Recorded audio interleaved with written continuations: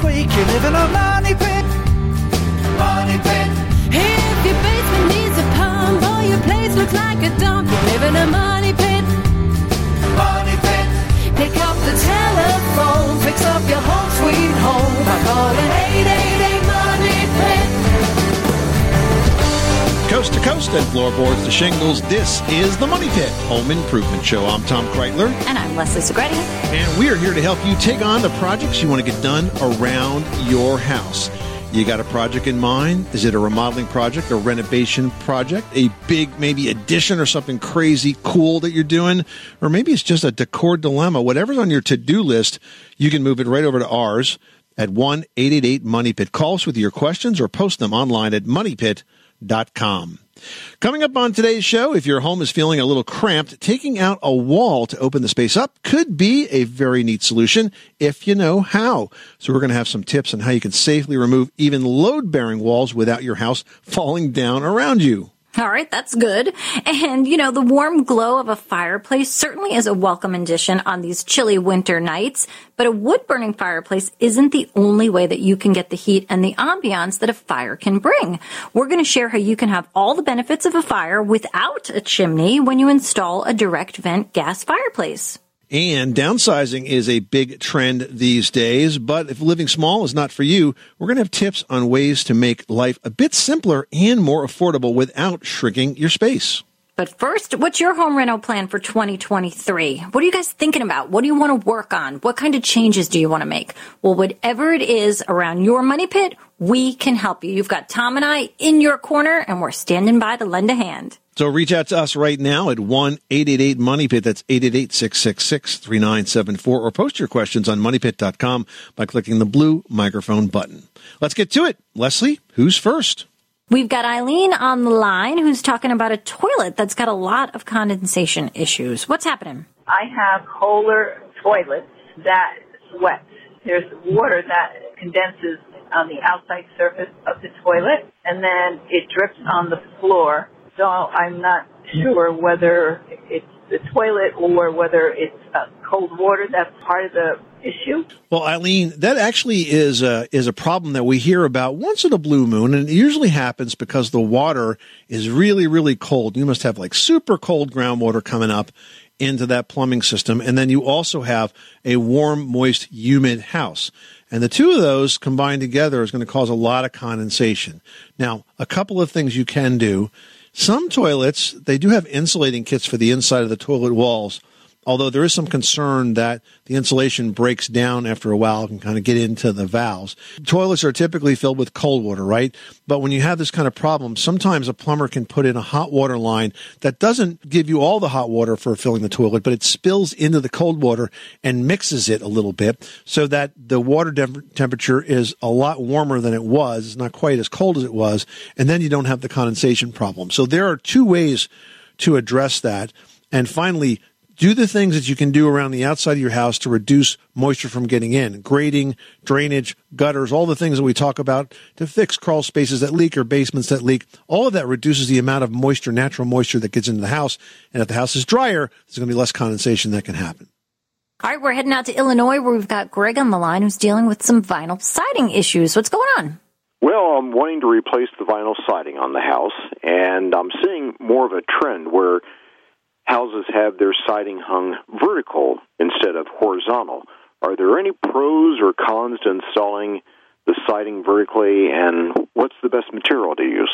Well, yeah, I am seeing that as well. And whatever siding it is has to be rated for a vertical installation, and the backer for the siding as well. So typically, you're going to have some sort of a weatherproof backer on a lot of those products. But I've seen it. I've not seen it with vinyl, but I have seen it with composite. And I think as long as it's installed consistent with the manufacturer's instructions and they rate it as an installation method, that I wouldn't have any fears about doing it. We've seen shiplap siding, for example, done vertically or horizontally for years, and it seems to hold up just fine. It's got a pretty healthy dose of weatherproof building paper behind it, but it seems to work fine. I also see a lot of folks use that as an accent, like, for example, just on the front wall of a house, but not on the remaining walls. So I think it's a viable option. I think we're seeing more and more of it.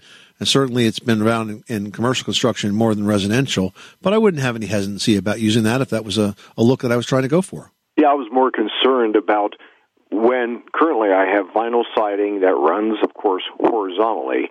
And when rain hits the house, of course, it just rolls right down. I was concerned if the siding is vertical, that rain would have a chance to get in between the boards. Yeah, of course. Those siding pieces are designed for that. So they're going to have a way of channeling that water away or a backer board to the point where it doesn't matter. Okay. Sounds good to me. Did you know that Americans take 20,000 breaths a day and spend an average of 90% of their time indoors? That's right. And according to the EPA, the level of indoor air pollutants can be 2 to 5 times higher than outdoor air and occasionally more than 100 times higher. Plus, every spring we get socked with allergens too. Well, Air Doctor is an air purifier that filters out dangerous contaminants like pollen, pet dander, dust mites, and mold. Their Ultra HEPA filter has been independently tested to remove 99.99% of tested allergens, including bacteria and viruses. That's impressive. Now, Air Doctor also comes with a 30-day money-back guarantee, so if you don't love it, just send it back for a refund minus the shipping. And they're offering a special discount to Money Pit listeners. Just head to airdoctorpro.com and use promo code MONEYPIT, and you'll receive up to $300 off air purifiers. Exclusive to podcast customers, you'll also receive a free 3-year warranty on any unit, which is an additional $84 value. Lock this special offer in right now by going to airdoctorpro.com and use promo code MONEYPIT. That's airdoctorpro.com, promo code MONEYPIT. We've got Barb in Delaware on the line who's got a question about insulation. Tell us about it. I have a home that was built in 1966. There was a time when you had the house insulated. It seems to be very good. My question is, do I need to have more insulation piped in? Well, Barb, with a 1966 house, you definitely are going to be due for more insulation because, frankly, the standards have changed over the years. And after all those years, I'm sure the existing insulation has settled and sagged and lost some of its buoyancy, which means it doesn't insulate very well. So the simple fix here is to add additional insulation to your attic. You would use unfaced fiberglass bats, probably 8 or 10 or 12 inches thick. You could lay them right on top of the existing floor or the existing insulation perpendicular to that, and that will restore a lot of insulation power to your house. That means you're going to be more comfortable and your heating bills are going to go down. Now we've got Tim on the line who's dealing with a big crack in a driveway causing some unevenness. Tell us what's going on. Well, I have a concrete driveway. It's 3 inches thick. I found that out after I saw the crack in the driveway. And they poured this driveway in one, as far as width, and they put it's probably 16 foot wide, and they poured it in 16 by 12 foot sections with, looks like fracture pieces in it instead of the actual expansion joints. And where it goes over the ditch, over my cupboard, it has a spot about 1 foot in a triangle, 1 foot by 1 foot by 1 foot, where it has dropped. And I'm trying to find some way to bring that piece back up level with the rest. That way I can see. I already had it sealed, but I put like a silicone in there along the joints to keep any further erosion from happening. How big is the piece that's dropped? You said, is it cracked 1 foot by 1 foot by 1 foot? Yeah. It's a 1 foot triangle piece. So can you dig that piece out? No, I can't because it did not break on a smooth line. It fractured and dropped down. Yeah, because, I tell you what, I've broken sidewalks in half before because I had to run pipes underneath them and then put them back in place kind of right where they were and just sort of filled them up and made it level. So it would be sweet if you could extract that piece of concrete, but I guess you can't. And so now you're going to have to pour a new piece. How thick is how far down is it dropped? Yeah, the front, on the back edge of it is still level. On the front, it's probably dropped about 3 inches. Okay. Well, not so bad. What you're going to do is you're going to mix up an epoxy-based concrete repair product that has good adhesion. Okay. And then you're going to put a second layer on that. And Quikrete, Quikrete. Okay. Yeah, you want to use the type of concrete mix that's made to be a patch. And the difference is that it sticks to the old stuff. If you use regular concrete mix, it won't stick. But if you use the patch mix, then it will stick. And they also have good step-by-step videos on their website to kind of show you how to do this. Okay, would I be better off by just knocking that piece out and refilling it, since it's not that big of a piece? Yeah, you might be, because I want to make sure it's stable underneath. But there's a vinyl concrete patcher product that can be used on top of this, and it's designed to adhere to what was there before and not crack again. Okay? I appreciate it. All right, well, good luck with that project. Thanks so much for calling us at 888-MONEY-PIT. Well, if you love open floor plans, but you haven't really started to pursue one for your home because, those walls are just getting in the way, don't worry about it. You can remove those walls even if they're load-bearing, but you have to know what you're doing, right? That is true, but while we usually say that a project is not as hard as it seems, in this case, it is. This is definitely not something that a novice DIYer should attempt. Yeah, so I guess really the first question here is, what exactly is a load-bearing wall, and how do you know if that wall that you want to remove is truly a load-bearing wall? Well, a load-bearing wall is simply a wall that holds the structure above it. Now, in a simple home design like a ranch or a colonial, these are usually the walls that are parallel with the front and rear walls of the home and located kind of right down the middle. So you have the exterior walls that are load-bearing, and then those walls that are parallel down the middle, those are also load-bearing. Now, the project basically involves both bracing what you have so you make sure the structure is not damaged, and then rebuilding the wall in the new configuration, which could include, for example, a new door or archway or another open design. And basically, you're supporting what's there. Then once it's supported, you are taking out the area of the wall that you want to change. You're inserting a new wall structure, which is going to have the ability to still bear the load, but it might be, for example, a header that goes across the top or a metal beam that goes across the top. And it could even be flush with the ceiling, so it wouldn't even be like an archway. It could actually have a continuously flat ceiling all the way across. But you've got to support it, the area around it. You basically build temporary walls on either side of the area you're working on while you do all this sort of wall surgery. And like I said, not really a DIY project. Certainly need a pretty healthy DIY education before you get in there. It's not for the faint of heart, and it would be foolish to do it unless you fully understand it. But you could do other parts of this. I mean, you could have a contractor come in and do the rebuild, and you could do the drywall and kind of take it from there. Now, if you can't take the walls out, or if it seems like this is too big of a project that you're willing to tackle or too expensive, there are some ways that you can give your space a more open feel. I mean, obviously not the same as having that big open floor plan, but you can sort of achieve that same sort of openness by making sure that you're using a lot of light colors. That definitely makes a space feel bigger. Mirrors can help bounce light around to give you more of a feeling of open space. Don't clutter the rooms with so much furniture. If you kind of give yourself some open areas in the floor plan, that can help make a space feel more open. Lighter ceilings, more lighting, lots of interesting ways that you can help a space to feel bigger without actually taking down those walls. Good advice, and a heck of a lot safer. Now we're going to talk garages with Kathy from Georgia. It's a G thing. What's going on, Kathy? How can we help you? We have a garage addition, a double garage that we stopped using a few years ago and just use it for like what people would use a basement or something in the South. We don't have basements, that kind of thing. And we only have a crawl attic. So what we were looking at simply is the garage doors were taken out some years ago, and we have a little entry door there and an exit door. And on the outside, it was replaced with some wood that was probably medium grade, but we wanted to update it to something a little more attractive to add to our house. We have Savannah gray brick on our house, and we have some cedar on the bedroom side of our house, which is like an L-shaped home. So the cedar wood is on the far side of the house.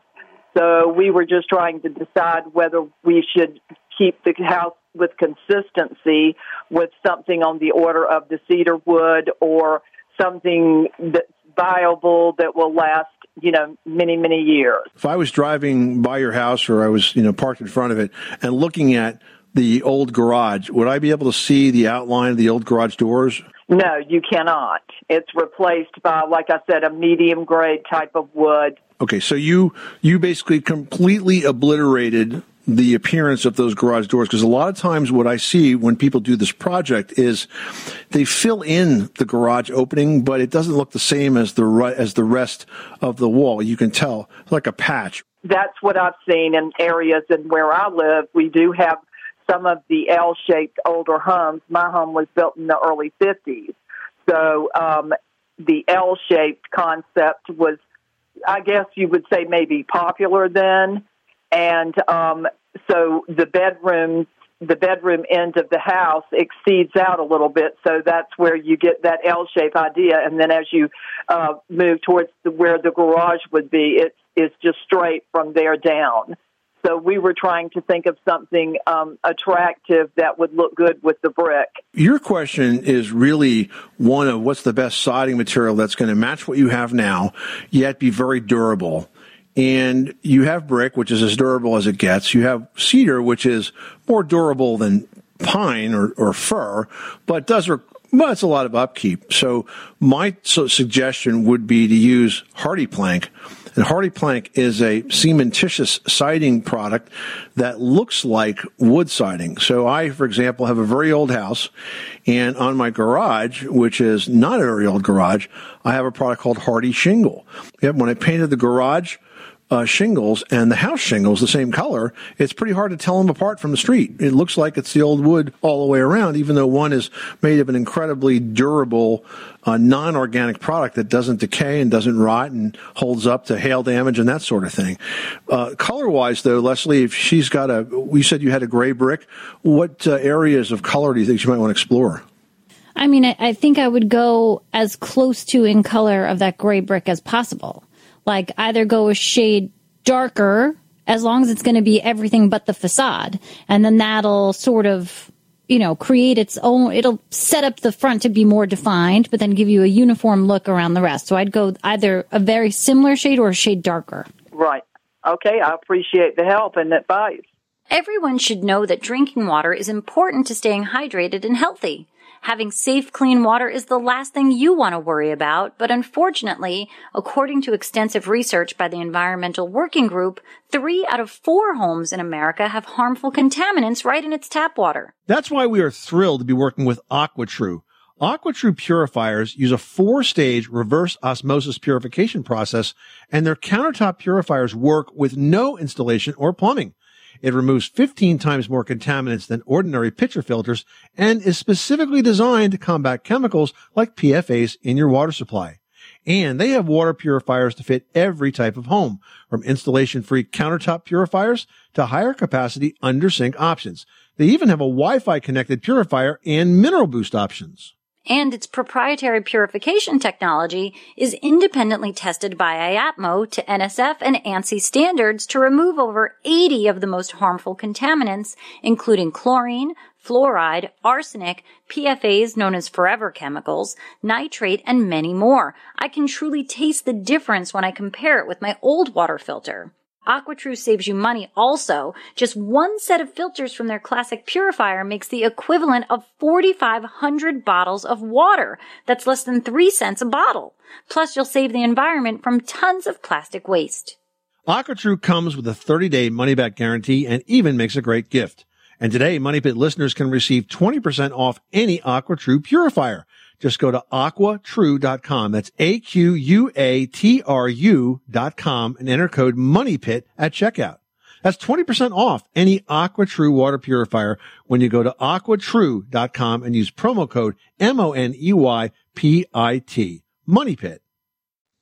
Heading over to Illinois, where we've got Keith on the line who wants to chat about the Money Pit. What's going on at yours? I'm calling about what issues I must understand when I turn the water back on to a house in which the water has been turned off for a little over a year. Okay. And I'm assuming there might be some leakage due to washers not being moistened or whatever, but I don't know, so I'm asking for your instructions. So that's a good question. And as a home inspector for over 20 years, I've seen a lot of things happen when it comes to, re-engaging the water supply in a house. So here's what I would suggest. first of all, it would be very helpful if you had a couple of people to help you with this. But what you want to do is turn the water. First of all, make sure all of the faucets are turned off in the house. And then turn the water on.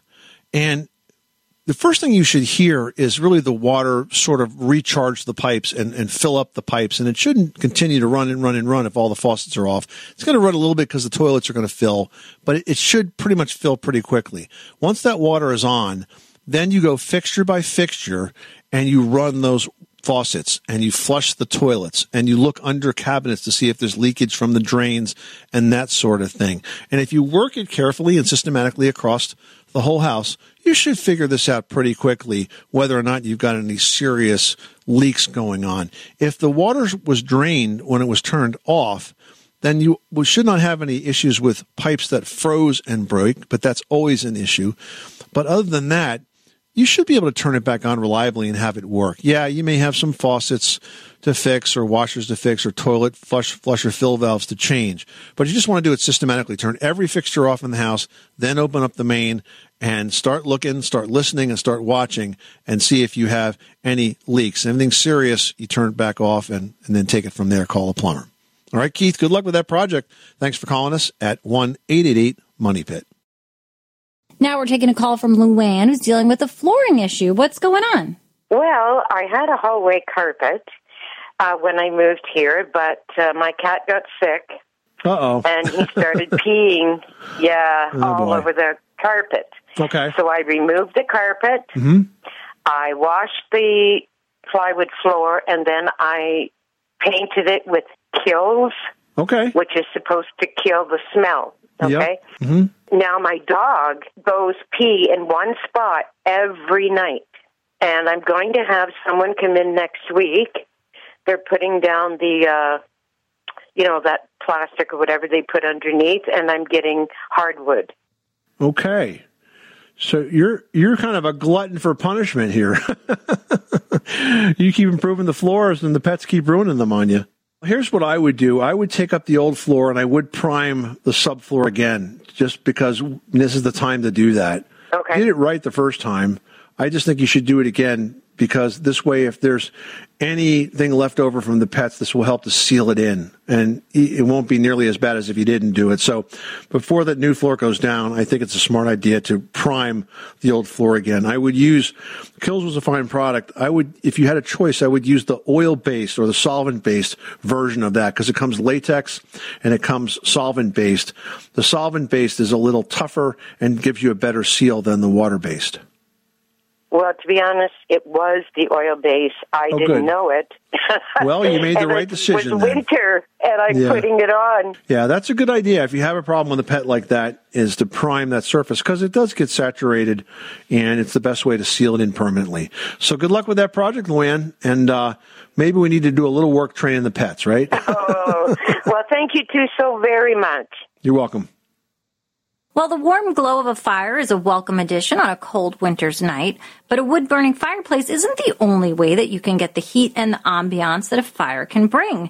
You can have all of those benefits that a fireplace does without a chimney when you install a direct vent gas fireplace. For example, a traditional brick wood-burning fireplace uses indoor air for combustion. It takes that air from inside the house, and remember, that air has already been heated, so you kind of paid to get that heated air, but then it sends it up the chimney. On the other hand, a direct vent gas fireplace is going to draw air from the outdoors to feed the flame, and that's a lot more efficient because you're not losing that valuable heated air and not sending it literally up the chimney. Another advantage is that a direct vent gas fireplace is actually sealed off from the interior rooms by a glass door, and that lets them convert most of that fuel to usable heat. So there's very little waste here. Yeah, but I think one of the other huge advantages is the design flexibility, because direct vent fireplaces can be installed through the wall. They can be placed anywhere in a home. And if you don't have wall space, these fireplaces can also be vented upward through your roof. And they tend to be shallower than those traditional gas fireplaces. And they're available in so many widths and heights and styles that you're for sure going to find something that's going to work in that space and just enhance the decor and give you that mood you're looking for. Yeah, one of the reasons that they fit in so many places is because they're typically a zero clearance fireplace, which means you can basically put them in right against wood framing without any risk whatsoever of overheating. It's just the way that these are designed. In terms of installation, you need a pretty strong skill set to handle this one yourself and get it done safely, because the project's going to involve a lot of different trades. I mean, think about it. You got carpentry, you got some plumbing with the gas lines, you got electrical work. So it's probably a job you're going to want to get the help of a qualified pro to complete. But all in all, this is going to cost a fraction of the amount of installing a masonry fireplace or, frankly, even a wood stove. And it's just a really nice way to conveniently have a fire to enjoy on these chilly winter days. Heading to Pennsylvania, where Dave's got a question about keeping his brick house nice and warm. What's going on? Well, I'm remodeling it, and it's a balloon frame construction, which means that, you know, there's no board to stop the fire. If it goes up, the fire blocks, and I have laughing plaster. I feel like we have the same house, Dave. Well, they're nice houses. Yeah, that's right. And well built, too. So you're trying to figure out how you can fill that cavity without sort of destroying the wall or the brick on either side, correct? Or creating a mold problem. Yeah, I hear you. Okay. So in this case, first of all, let's talk about insulation priorities. I know that we all want to run to those exterior walls to insulate them first, but the most important place in any home to insulate is that uppermost ceiling right underneath the attic. And in most places in this country, most homes in this country, there's not enough. So if you're in Pennsylvania, you really need to have 15 to 20 inches of fiberglass or the equivalent in that space. That is the single most effective way to increase comfort and reduce heating and cooling bills. Once that's done, then we can talk about the walls. The walls are much harder to insulate, as you've described, because you don't want to destroy the plaster on one side and you have brick on the other. So the only way to do this is with blown-in insulation. And the blown-in insulation you're going to want to use is cellulose. Now, it's really a job that has to be done professionally because, first of all, they have to identify where those cavities are, which you can do with an infrared camera.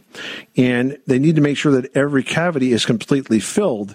And when the cellulose is blown in, it has to go in under a certain amount of pressure because there's a little bit of settlement that happens. And so that's why it's a little bit of it takes a fair amount of sort of insulation craftsmanship to get this right. But that's the step that you would need to follow to make sure you get the insulation in those spaces. Once it's done, you'll be able to see before and afters with the infrared camera to make sure that you've gotten all of those cavities filled. Now, if you can't get to that because of expense or time or hassle, you will have small circular holes about 2 inches in diameter to be patching at every open space, every open bay, I should say, on the inside. The other part of this that you might want to do is to make sure that the box beam from the basement or crawl space, that outermost lower section of the wood floor beam on the exterior wall, is also heavily insulated, because that will stop a lot of air that will try to kind of come up under the brick, so to speak, and work its way in there. But that's really what you have to do when you have a brick house. You really want to concentrate on that attic insulation first. The box beam is an easy thing to check off the mark, as is the attic insulation, and then you deal with the walls, and that's how you would deal with them. That's really the best way to do it. Okay. Hey, do they have a product like vermiculite that you can still put in the walls?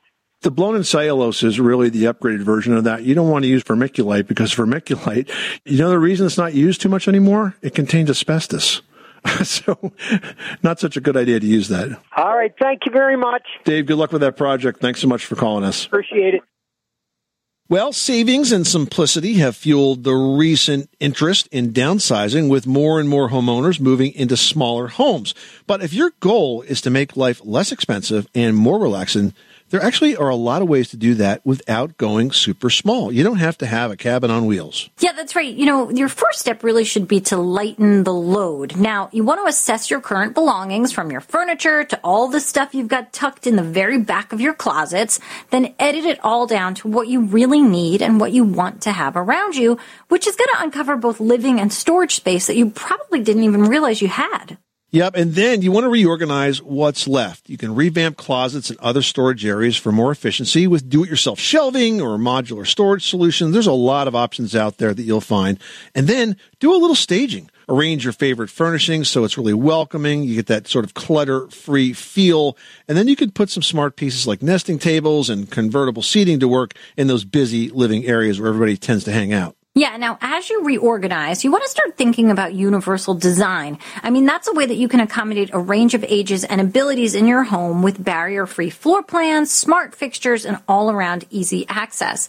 Now, a few small changes will not only help you enjoy your home for a longer period of time, but it's also going to make for smoother traffic flow. I mean, think about lever door handles, the kind that if you've got your hands full, you can use your elbows to open the doors. I mean, that's always helpful because how many times are you holding groceries and then struggling to turn a knob? So lever handles are fantastic.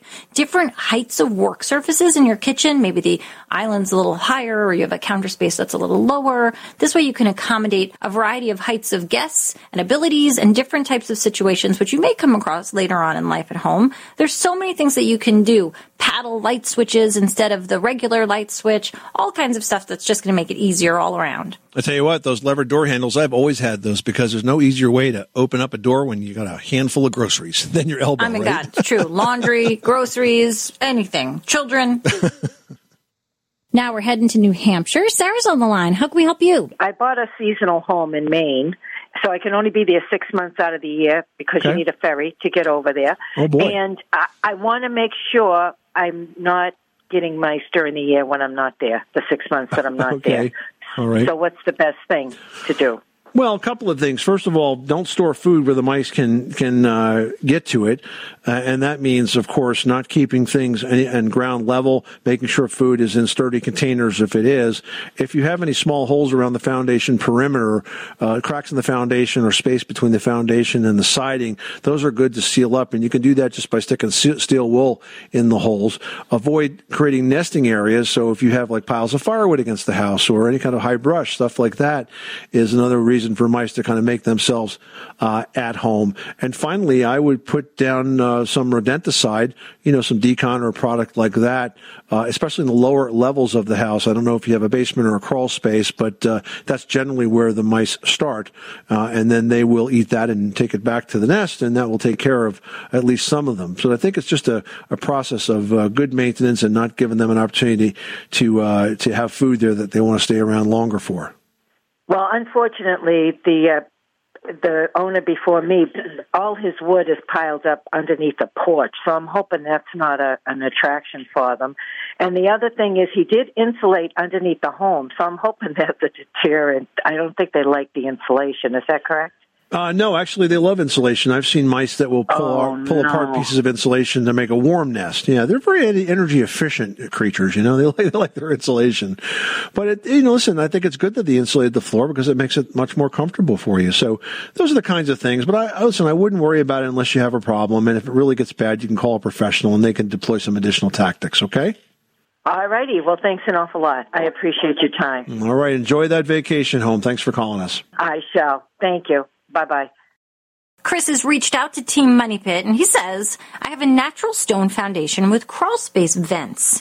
My question is, do I leave those vents open or closed? That's a very good question. We haven't had that question in quite a while. So let's review what's going on here. So the crawl space vents are there to vent away moisture that's going to come up through the soil and prevent it from collecting as much on the subfloor and also collecting in the insulation, presuming you have it, because if it collects on the subfloor and on the floor joist, you can get some decay. If it gets in the insulation, it's not going to work very well. So it's super important to have those open, but you don't need them open year-round. You really need them open about 9 months of the year.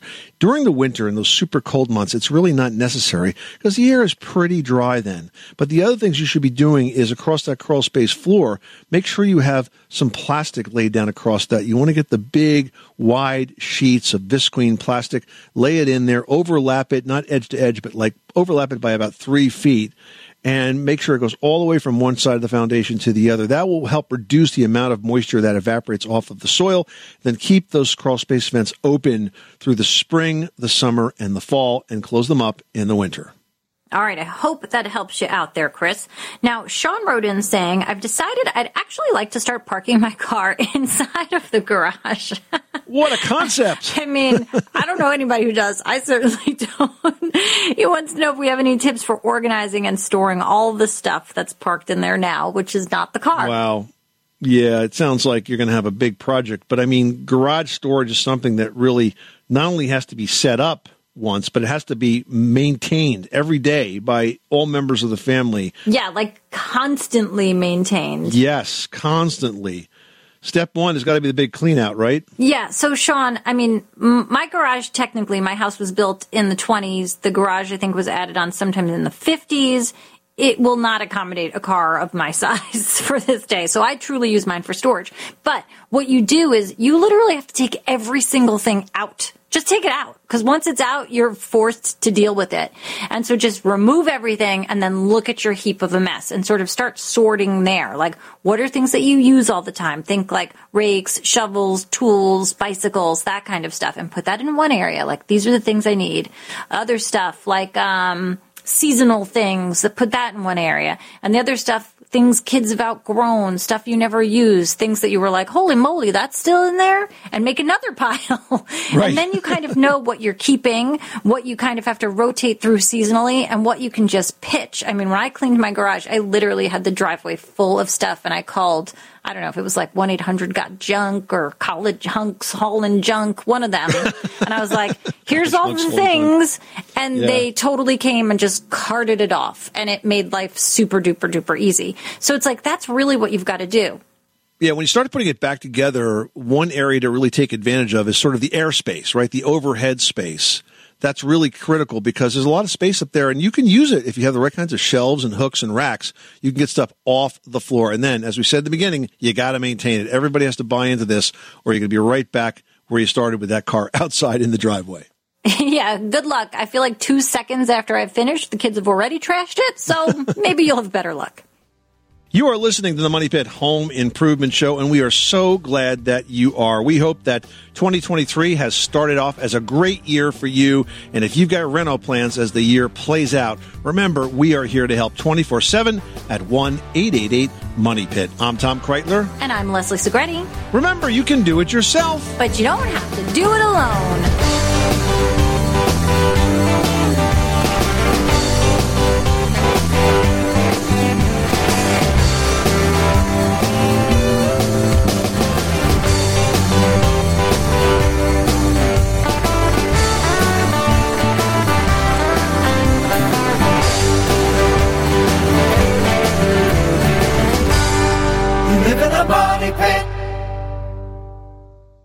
Our bodies come in different shapes and sizes, so doesn't it make sense that our weight loss plans should too? That's the beauty of Noom. They build a personal plan that factors in dietary restrictions, medical issues, and other personal needs so your plan works for you.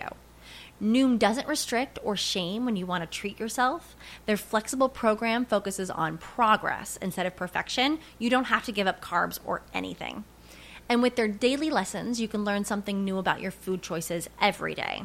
After just a few days of using the app, I learned how to recognize cues for overeating and how to choose the right foods to feel full. Stay focused on what's important to you with Noom's psychology and biology-based approach. Sign up for your trial today at Noom.com. That's Noom.com. And check out Noom's first ever cookbook, The Noom Kitchen, for 100 healthy and delicious recipes to promote better living. Available to buy now wherever books are sold.